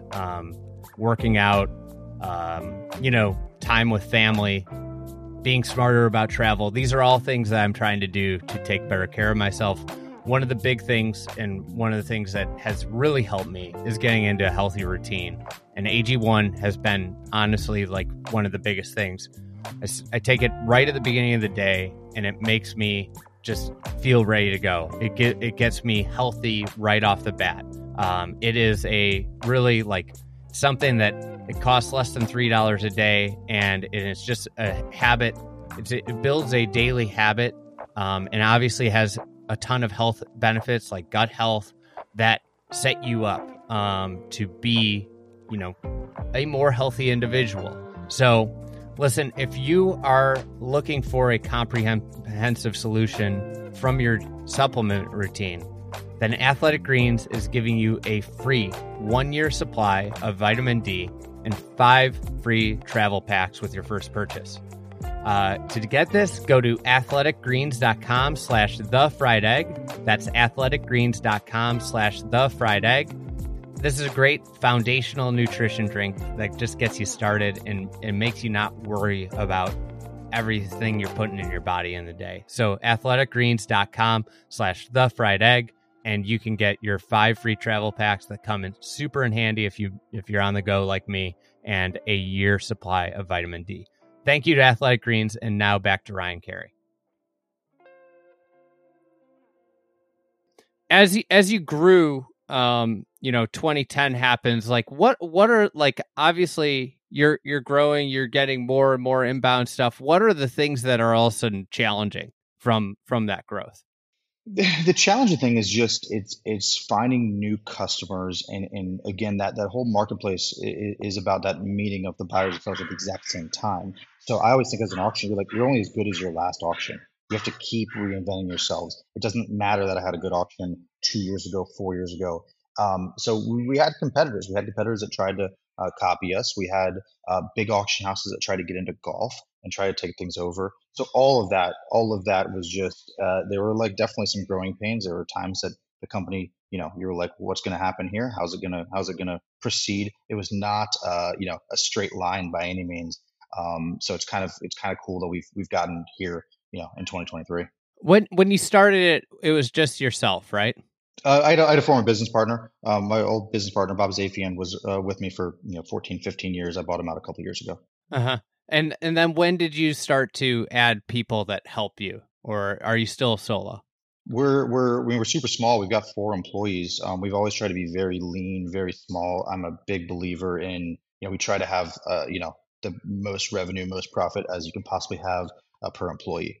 I believe in those metrics stronger. I believe in just having crazy awesome talent and hiring the absolute best, but not having people. I don't like quantity people. I'd like to just worry about profit and making money. And so, we haven't tried to grow the fastest because of that. So more of the growth is more organic than just trying to add top line revenue and stuff like that. So we've been small. It was just the 2 of us for over a decade. Then we added an employee. And just in the last couple of years is when I've made my couple of key hires. Man, I remember back when you were hiring Will Knight and stuff, and it was like, man, Andy's already hiring employees and stuff. That's awesome. He's growing this thing, and we try to keep it lean. Absolutely. It's how did you know when the right time to add people was? I think that's the toughest thing. When did you feel that? When you feel overextended yourself, when you feel like you're leaving money on the table. It is the absolute hardest thing. It's hard from a budgeting standpoint, a financing standpoint, but it's hard. I don't think I have the answer to when to do it. I took way too long to do it. We absolutely took too long to do it. I feel like you do. You feel like that every time you hire someone. Is Yeah, that you feel like absolutely. it's like, why did I wait so long to hire this person? Oh man, we had, we'll talk later on about like what COVID did to this industry, but we just field so many acquisition offers and stuff now and like big companies and everything. And I met with this one CEO and he asked who did our auction descriptions. This was like, by the way, this was like a year ago. He asked like who did our auction descriptions, and I said I do, and he laughed because he was like, what do you mean? Like to hire somebody to do that? And I'm like, I like to do them. That's what I do. And he's like, you do them. Okay. So, yes, we probably should have expanded a little earlier, but I just like being lean, man. What kind of like it's obviously it's a super unique job. You, I don't want you to take this the wrong way, but effectively, like you're just like, are you just looking for somebody that's like a hustler? Like, what skills are you looking for in this? Yeah, that's the tough part is until recently, the last couple of few years, people that identify as golf collectors tended to be quite older, tended to be super, into history, and older, and the younger people weren't into it that much. That's definitely been changing, and that's helped in a big way. So I was always looking for this perfect storm of young, ambitious, incredibly intelligent, but also loved, golf collecting. That was a true golf collector. There's definitely, employees that doesn't matter. But my main key employee, Curtis Loop, he was, Max Homa's suite mate at Cal, then went to Georgetown. He's a +4 handicap. He was Sleepy Hollow's club president, like club champion 2 years ago. He was the perfect storm of that key hire.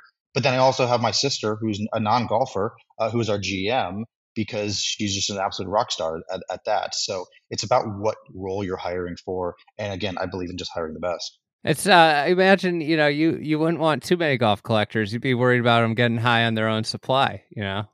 No, you got to geek out at it. You know what I mean? I do think that people think it's a sexier job than it is because at the end of the day, all jobs are jobs. And like, you see on Instagram me playing, some fancy course and everything. Well, guess what? Yeah, I'm going to do that, but we still need to ship boxes and take photographs and do the actual work. I once put on Instagram that I was hiring and I got 600 and something responses. And it was like, okay, I can't look at any of these. This is too many. I think I looked at the first 5 resumes and I'm like, I'm done. I'm going to go through like some other way to hire. So yeah, it's, people, yeah, that's a lot of stress too. People want to like relocate like for me and stuff. I was like, no, I don't really want that. It's tough. It's a lot of pressure. I completely agree. It's like I think people think my life's a lot more glamorous than it is, and like sure, I've got some really nice perks to my job. But those same people aren't out there at like 4 a.m. to shoot photos and video, and then staying till 9:30 to do that. And like you realize the time between that. And it's funny, my cousin who came out to one of my trips with me, he wanted to come and like midway through the first day, he's like, "Man, this is like not like relaxing." I was like, "Yes, it's work, And It's it's actual funny. work. Yeah, you're doing it because of passion, but the work you have to do it, and you have to be really into the work. So yeah, I mean, listen, finding someone that's also passionate about it is huge. It's awesome. But at the end of the day, it's a job. They have to want to do the job too, just like I have to continue to want to do the job and still be passionate about it. Yeah, the thing I think is like the way I usually describe it is it's so much work, but it doesn't feel like work, and that's the nice thing about it, right? Yeah, like again when I practiced law, I thought I liked it. I was like, oh yeah, I like being a lawyer and stuff. And then I started doing this for a living, and I realized, oh wait a minute, no, that sucked. This is awesome. So I could work every day, but yes, it's playing with rare pieces of golf collectibles. It's flying to meet with somebody and see their golf, and yes, try to make some time to play some golf as well. So listen, my wife's a physician. She has the hardest job that I can ever imagine, incredibly serious job and important to the world, and I get to do what I do. So I consider myself very, very fortunate. A bad day for me is like a nasty email from somebody. So you just mentioned like meeting with somebody that's got a collection. Walk us through a little bit like how that process works. How does I imagine there are people around the world that have these golf collections. How do you go about procuring things and such with them? How does that relationship kind of start and work? Yeah, so my job is really there's two main ways that drives every auction and the items we get. On the one hand, you have your big time golf collectors, your great golf collectors, whether they have 10 items in their collection or 1,000 items in their collection, whether it's worth, a few $1,000s or a few $100s, or whether it's worth millions of dollars, they're going to drive the entire market. They're the ones going to be buying and selling. They're going to constantly upgrade their collection. Maybe they get to a certain age and they're retiring and they want to sell their collection. That is going to drive the auction. And then the second thing would be just incoming leads that are usually just for a single item or a single, category items. Maybe it's a former golfer. Maybe it's someone whose dad passed away that had this collection that they didn't even realize, and that stuff. And part of that too are the really great items, the Indiana Jones stuff where you're finding these holy grails, stuff that hasn't seen the light of the day in the year for years. You find these cool old C.V. McDonald items, stuff like that. That's the great stuff, and that stuff a lot of times is just incoming from a cool lead where it's most of that's word of mouth, and that's where building the brand's all about. Where we're not out there advertising for that. It's all incoming. Somebody tells you about a cool CB McDonald item, or they find these old architectural blueprints or something to some golf course and they want to sell them. Then you're like, oh, you got to contact my buddy Ryan. So we get a lot of that. And that's the fun stuff when you don't know what's coming and you don't know what that phone call is going to entail. Is there something that stands out in your mind of that source? Like what are maybe one or two of the coolest things that you've had come in where you had no clue it was coming in? Yeah, so I'm going to tailor this one to you with architecture, and this was a woman that reached out to us, and she saw that we had sold a replica program to the first Masters tournament, and she then sent us pictures because she saw we sold it for a couple $100s, and she sent us pictures, but she had a real one from 1934, the first Masters. It was worth about 10-15 grand, and we said that, and she said, "Oh my God, that's amazing! I've got a bunch of other stuff too." And so we start talking to her, and it turns out that she purchased Perry Maxwell's old house in, I believe it was Oklahoma. Oh my God. And in that, she had a file cabinet. And that file cabinet had this program, but all kinds of photographs of his renovation at Augusta National for, all these courses that he designed as well. And these are the photographs. Now, the tragic part about that, and I may have told you this at one point a long time ago, the tragic part was, she, prior to contacting us, threw away what she called lots of golf course blueprints. And she said, I asked how many, and she said just reams and reams and reams of them. It was so annoying because they purchased this house, the one that was formerly owned by Perry Maxwell, and in the basement were all of these, what she called golf course blueprints. And they were so annoyed that the prior owner left them there because right when they moved in, they had to spend all this time and effort lugging them up the stairs, out of the basement, and to the road to throw them away. So she contacted us roughly a week after she did that, and there was no going back. They went to the local dump. They're gone forever. No idea what was in there, but the quality of the rest of the contents of the Perry Maxwell collection was phenomenal. I believe it paid for almost the entire purchase price of the house. Oh my God. Unbelievable. What outside of architecture, what's another one? Maybe clubs or something else along those lines. I need a second to process. I think that's the thing about those plans. Like they just go, and that's how they get lost. Absolutely, yeah. My personal favorite is somebody from Augusta, Georgia, contacted us, which happens a lot. You find some really cool stuff in Augusta for obvious reasons. But this person and they found it somewhere random. I don't remember where. It was relatively insignificant. And they found President Eisenhower's old golf bag. And, they first contacted you. You're like, oh, is it really, or is it some commemorative or something? No, it had the 5 stars for the 5-star general on there. The clubs all had his name on it.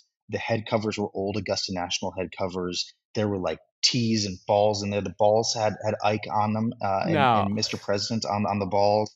It was insane. It was literally like he just left his golf bag like one day or gave it to somebody. And, I mean, it had all the stuff still. It was like he used it yesterday.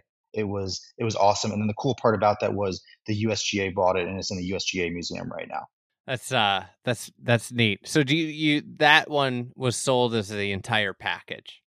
Correct. Actually, I think there was an extra Augusta National head cover that we sold separately, and I wish I had bought it because it's so cool. And those old driver head covers like could barely fit an iron today. It was like tiny, and it was awesome. I imagine that's got to be a hard thing as a collector yourself. Like, are there some pieces that you've purchased yourself off of it? Like, what's one or two that you yourself have been like, this is too cool, I'm keeping? Yeah, the good thing is that I kind of feel a sense of ownership when I sell the items, when it passes through my hands. So I don't constantly feel like I have to buy every cool thing. I do like putting it in new people's hands. I do like it when things end up at, the golf course where it originated, or something like that, or just a really great collector's, personal collection. So I don't feel like I have to buy everything, but I like photography. I like old photography. I like old Tom Morris. I like Bobby Jones, but I like old photography, which is interesting because it's one of the hottest segments all of a sudden. Just the last couple of years, photography's gotten hot. And that's good for somebody who takes photos. Maybe someday my photos will be worth something. Exactly, I wouldn't be surprised. Tiger mentions you, and this thing starts to take off. You said 2010 is when that happened. And we're 12 years later. What have been some of the big milestones along the way? Yeah, so then 2013, when we sold that green jacket for the record price, it was 682 grand. And so that was I don't think we'd sold something for over 100 grand or barely over it. And so, That's to funny. best our own record by 5 or 6x. It's amazing how that happens. It's like you feel like you have the ceiling. I feel like, you always have the ceiling. And it's like, I'm never going to get over that. And then it just like, when it goes over it, it goes miles over it. That's the way collectibles has always worked. And so that was, I don't think I even realized at the time, like I knew that it was good for business and all that stuff. But recently I went back and looked at our numbers, and it was just shocking how obvious it was. We just sold more items afterwards. We had more bidders afterwards. We had more customers. We had more page views. Everything went up from that moment on. It was just kind of this awakening moment to a lot of people. And then, we kind of just then slowly grew the company for several years. And then the big move forward was for us kind of a double whammy of COVID was massive for all alternative assets, all collectibles. I don't care if you collected comic books or classic cars, they probably doubled or tripled in value. So COVID was huge for us. And then the other thing was, us selling the Tiger irons last year. Just for a second time, it was life changing. For a second time, yes. The first time we sold them for 57 grand, and then last year we sold them the same set for 5.15 million. So that changed everything. I mean, that first buyer is pretty smart. The first buyer did great, and all the money went to his foundation. By the way, he didn't even keep the money himself to profit it. I'd been trying to get them back for years. I knew they would do well. I didn't know they would do that well, but I've been trying to get them back for years, and I had the pitch wrong. I was pitching them on money. I didn't know the buyer that well. Just kept in contact with him, and I would ask for him, and I was telling him how much money I could get for him and how much profit he could make. And it turns out he didn't care about that at all. And so when I changed the pitch to the golf world needs to see these again. This is the right time. This is the right place. Let me do this. The golf world, the collecting world needs to see these Tiger irons. And when I gave him that pitch, he said, "Okay, come get them." So that was special. And then of course what happened was it exceeded, everyone's expectations. It was and it just changed the direction of my entire company and really our entire industry. Yeah. This is an aspect I never really thought of, but like, how do you persuade people to sell things? It just depends on what their motivation is. Most people, it's money, but it's not always the case. So, like, again, I had that one wrong because I thought the motivation would be money. It usually is. And so that's the good thing about a rising market is you get to pitch people pretty easily and say, "Hey, remember that thing that you bought a few years ago? Or remember that thing I saw in your house when I was, touring it? Like, it's worth a lot more now. Do you want to sell?" So that's the only kind of outgoing kind of pitch I make is like, "Hey, I know you've got this cool item. Like, you should probably sell that now." And so that's the great part about what's happened the last couple of years. As prices have gone up, it's a little counterintuitive. As prices have gone up, more people are interested. And it's that phenomenon where if baseball cards are only worth 50 cents each, only the people that really geek out at baseball cards are going to collect them. But when they start being worth thousands and tens of thousands and hundreds of thousands of dollars, well, then all kinds of money comes in and is seen as like an asset. And so collectibles have become, semi-legitimate assets over the last few years, and that has helped things tremendously. How's your like kind of your auctions? How have they grown in terms of items? So we basically grew just the quantity of items. We like the auction to be a special event. I don't want to have an auction every week or every month or anything. I want them to be a special event where most people don't even know when we're going to have them. We send an email out and it becomes like a really fun thing to see, what we have up for auction. We have $25 items and we've got $25,000 items, and just mix it up and you never know what it's going to be.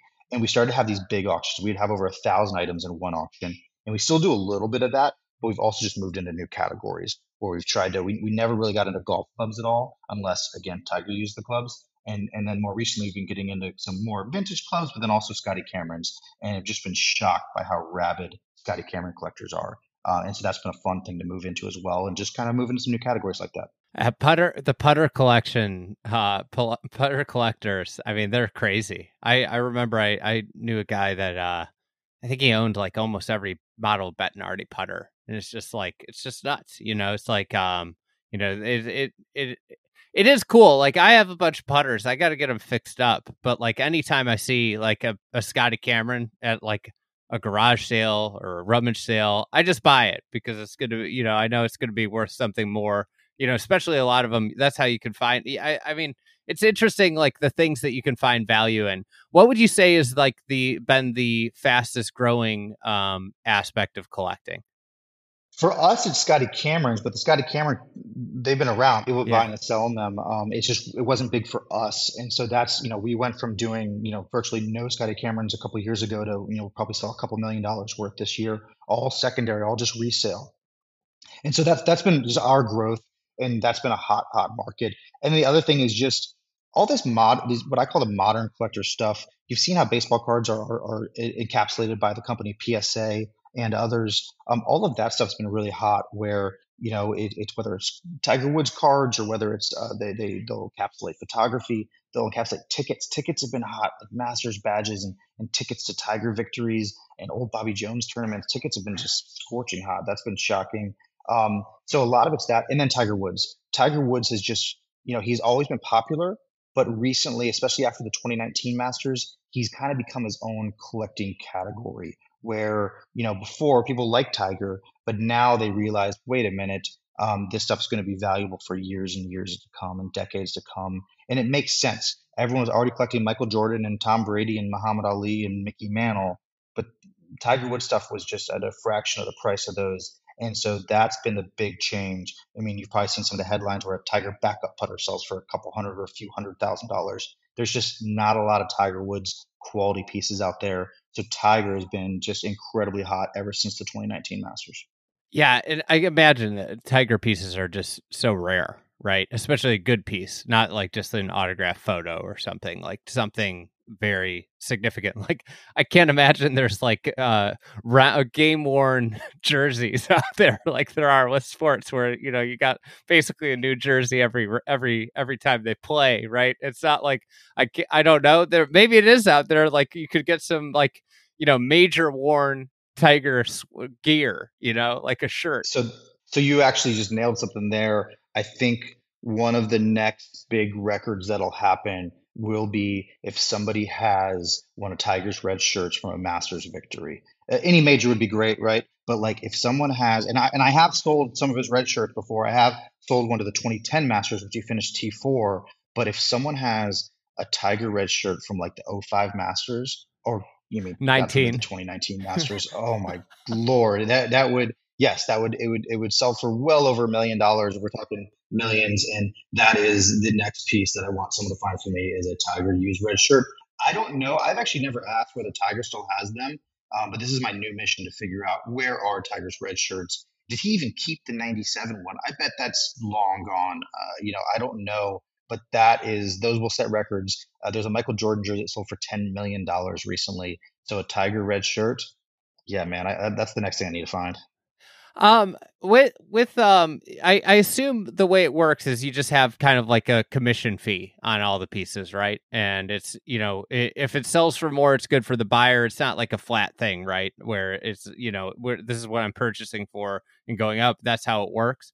Correct. Yeah, we try not to ever own the items. Then I'd have to keep a couple $1 million worth of inventory, and that's no fun. Yeah. And so, Inventory's no yes, good. No. So we take a cut. There's auction houses traditionally charge the buyer's premium for the buyer and a seller's fee or a consignment fee from the seller. Uh-huh. So you guys had to undergo a name change. I imagine that probably was kind of a scary situation, and if I had to change my name, I would be a little worried about it versus like choosing to change my name.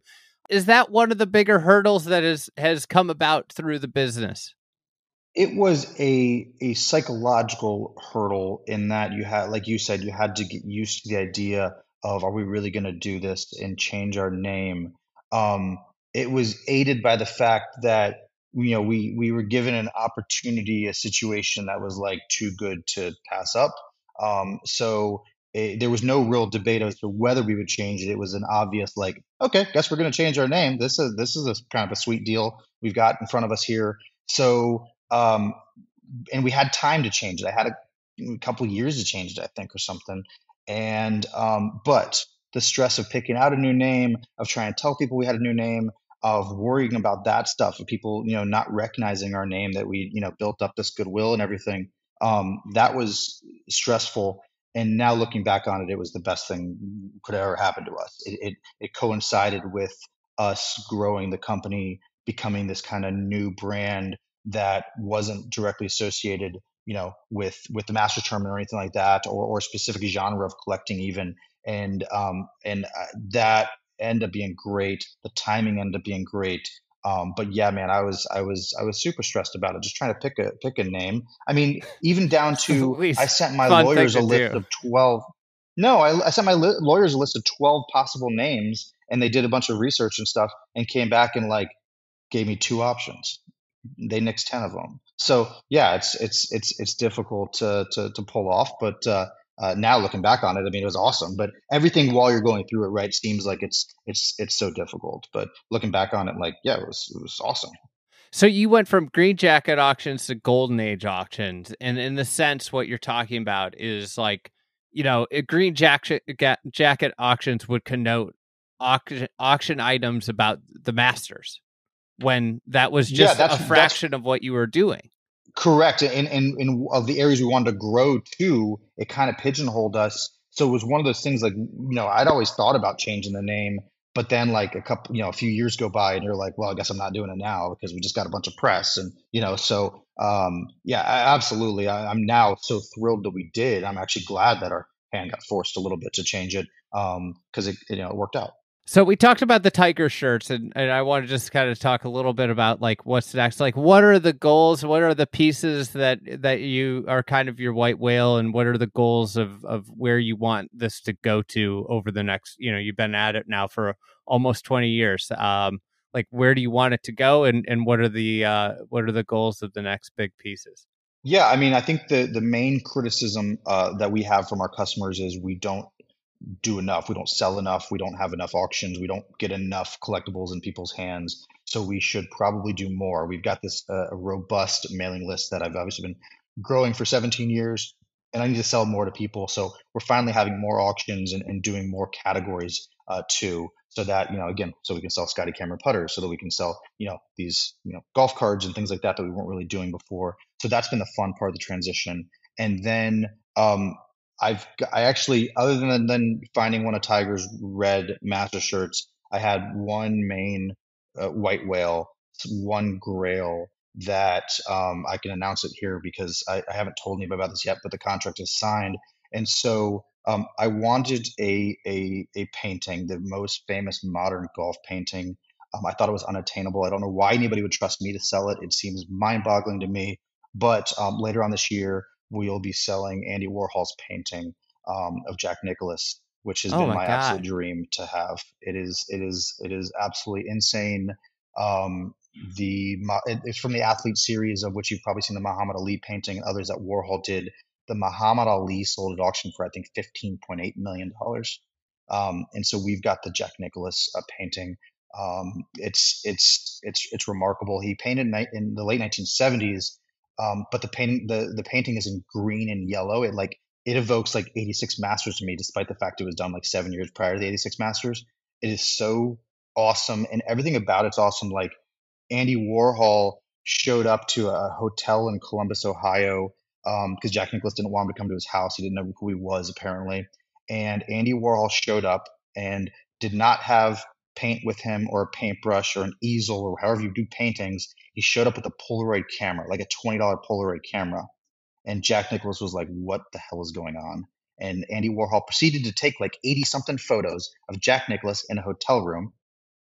He wanted a golf club for Jack Nicklaus to pose with, and Jack didn't bring his golf clubs. So they had to go around and find a golf club for Jack to pose with. And then Andy Warhol was instructing him how to pose with it and was calling it his stick. Can you move your stick over here? And Jack Nicklaus was like so frustrated.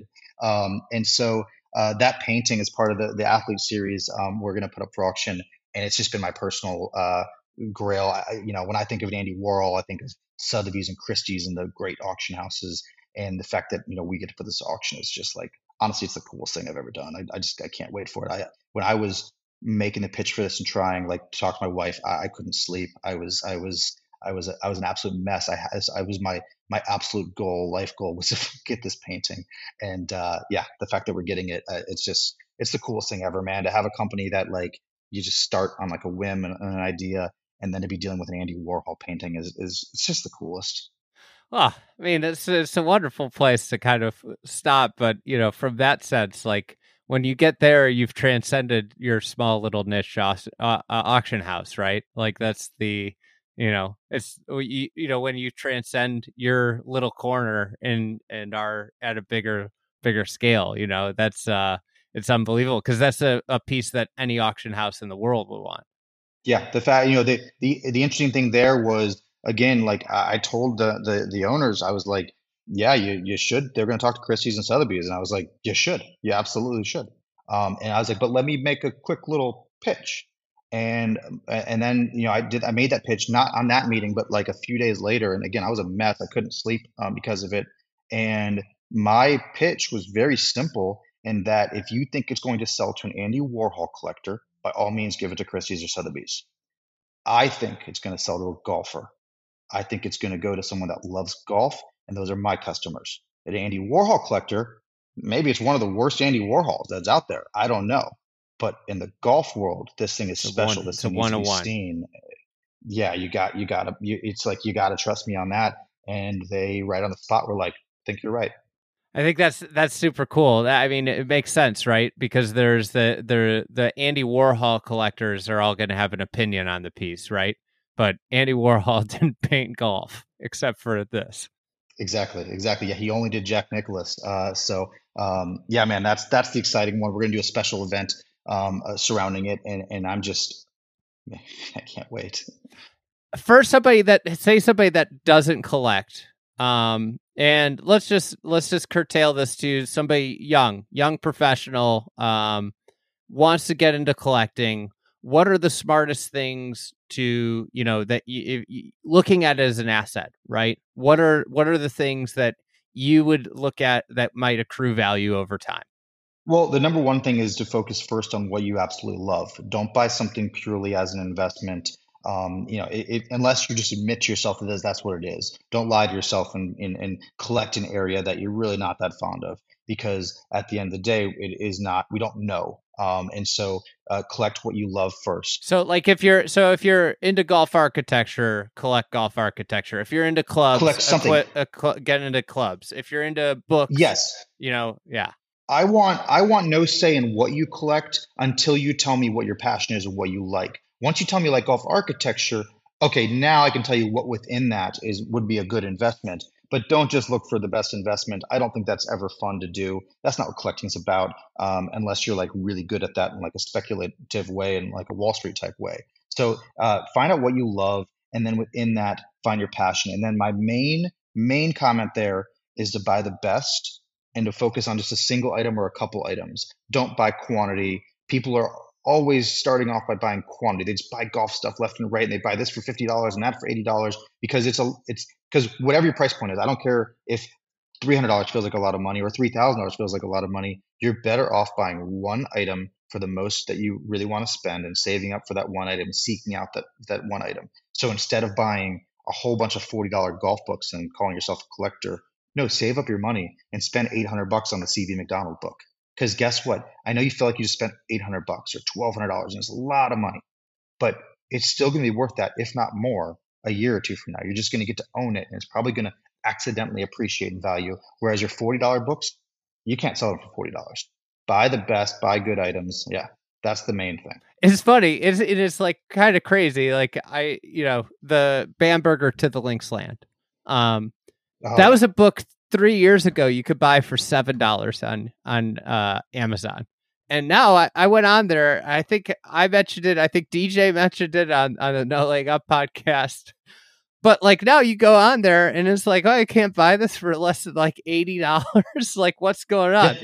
I mean, it's a fascinating thing about the collecting, and especially in the space of golf where you have these really cool things that like you don't know when they're going to pop, and you don't know like how that's going to work. But like, I think the general idea is it's not going to be worth less, right? Correct. And that's what, and so the interesting thing is that whenever I'm like playing golf with somebody and I just meet them and they're like, what do you do? And they find out, and if a lot of times people will say like, oh, I'm not really a collector, but here I'm playing this nice golf, maybe on a top 100 golf course with them. And I say, no, I know you're not a collector, but I see you got this, head cover from Marianne and you got a shirt from Wingfoot and stuff like that. Like, would you, do you ever buy a club history book when you're at Riviera or Marianne? Like, oh yeah, I buy those books. I'm like, okay, well, we sell those. Would you like a Marion wicker basket in the corner of your office? Oh yeah, that'd be sick. Okay, yeah, we sell that too. Would you ever put a Jack Nicklaus signed Masters flag on your wall? Oh yeah, in fact, I want to buy one for my dad. Okay, yeah. Well, so I know you're not a golf collector, but you love golf. That's what we sell. Like, trust me, I have the golf collectors. They already know who we are. It's just when we have the golfers that find out about us and look at the website, you're gonna find stuff that you like. Yeah, I mean, the last time you guys had an auction, I perused it, and I was like, I like a lot of these things, but it's. I was like, I shouldn't buy any of these things right now. So, but Ryan, I appreciate you coming on. I've been meaning to have this conversation for a long time, and really admire your entrepreneurial story.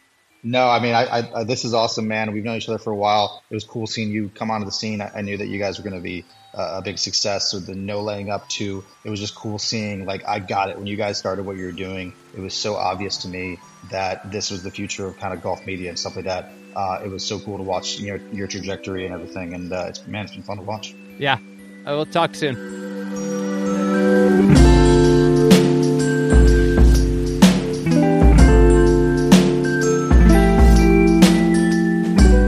Thank you for listening to another edition of the Fried Egg Podcast. Today's massive episode was produced and edited by Matt Ruches. Thank you, Matt.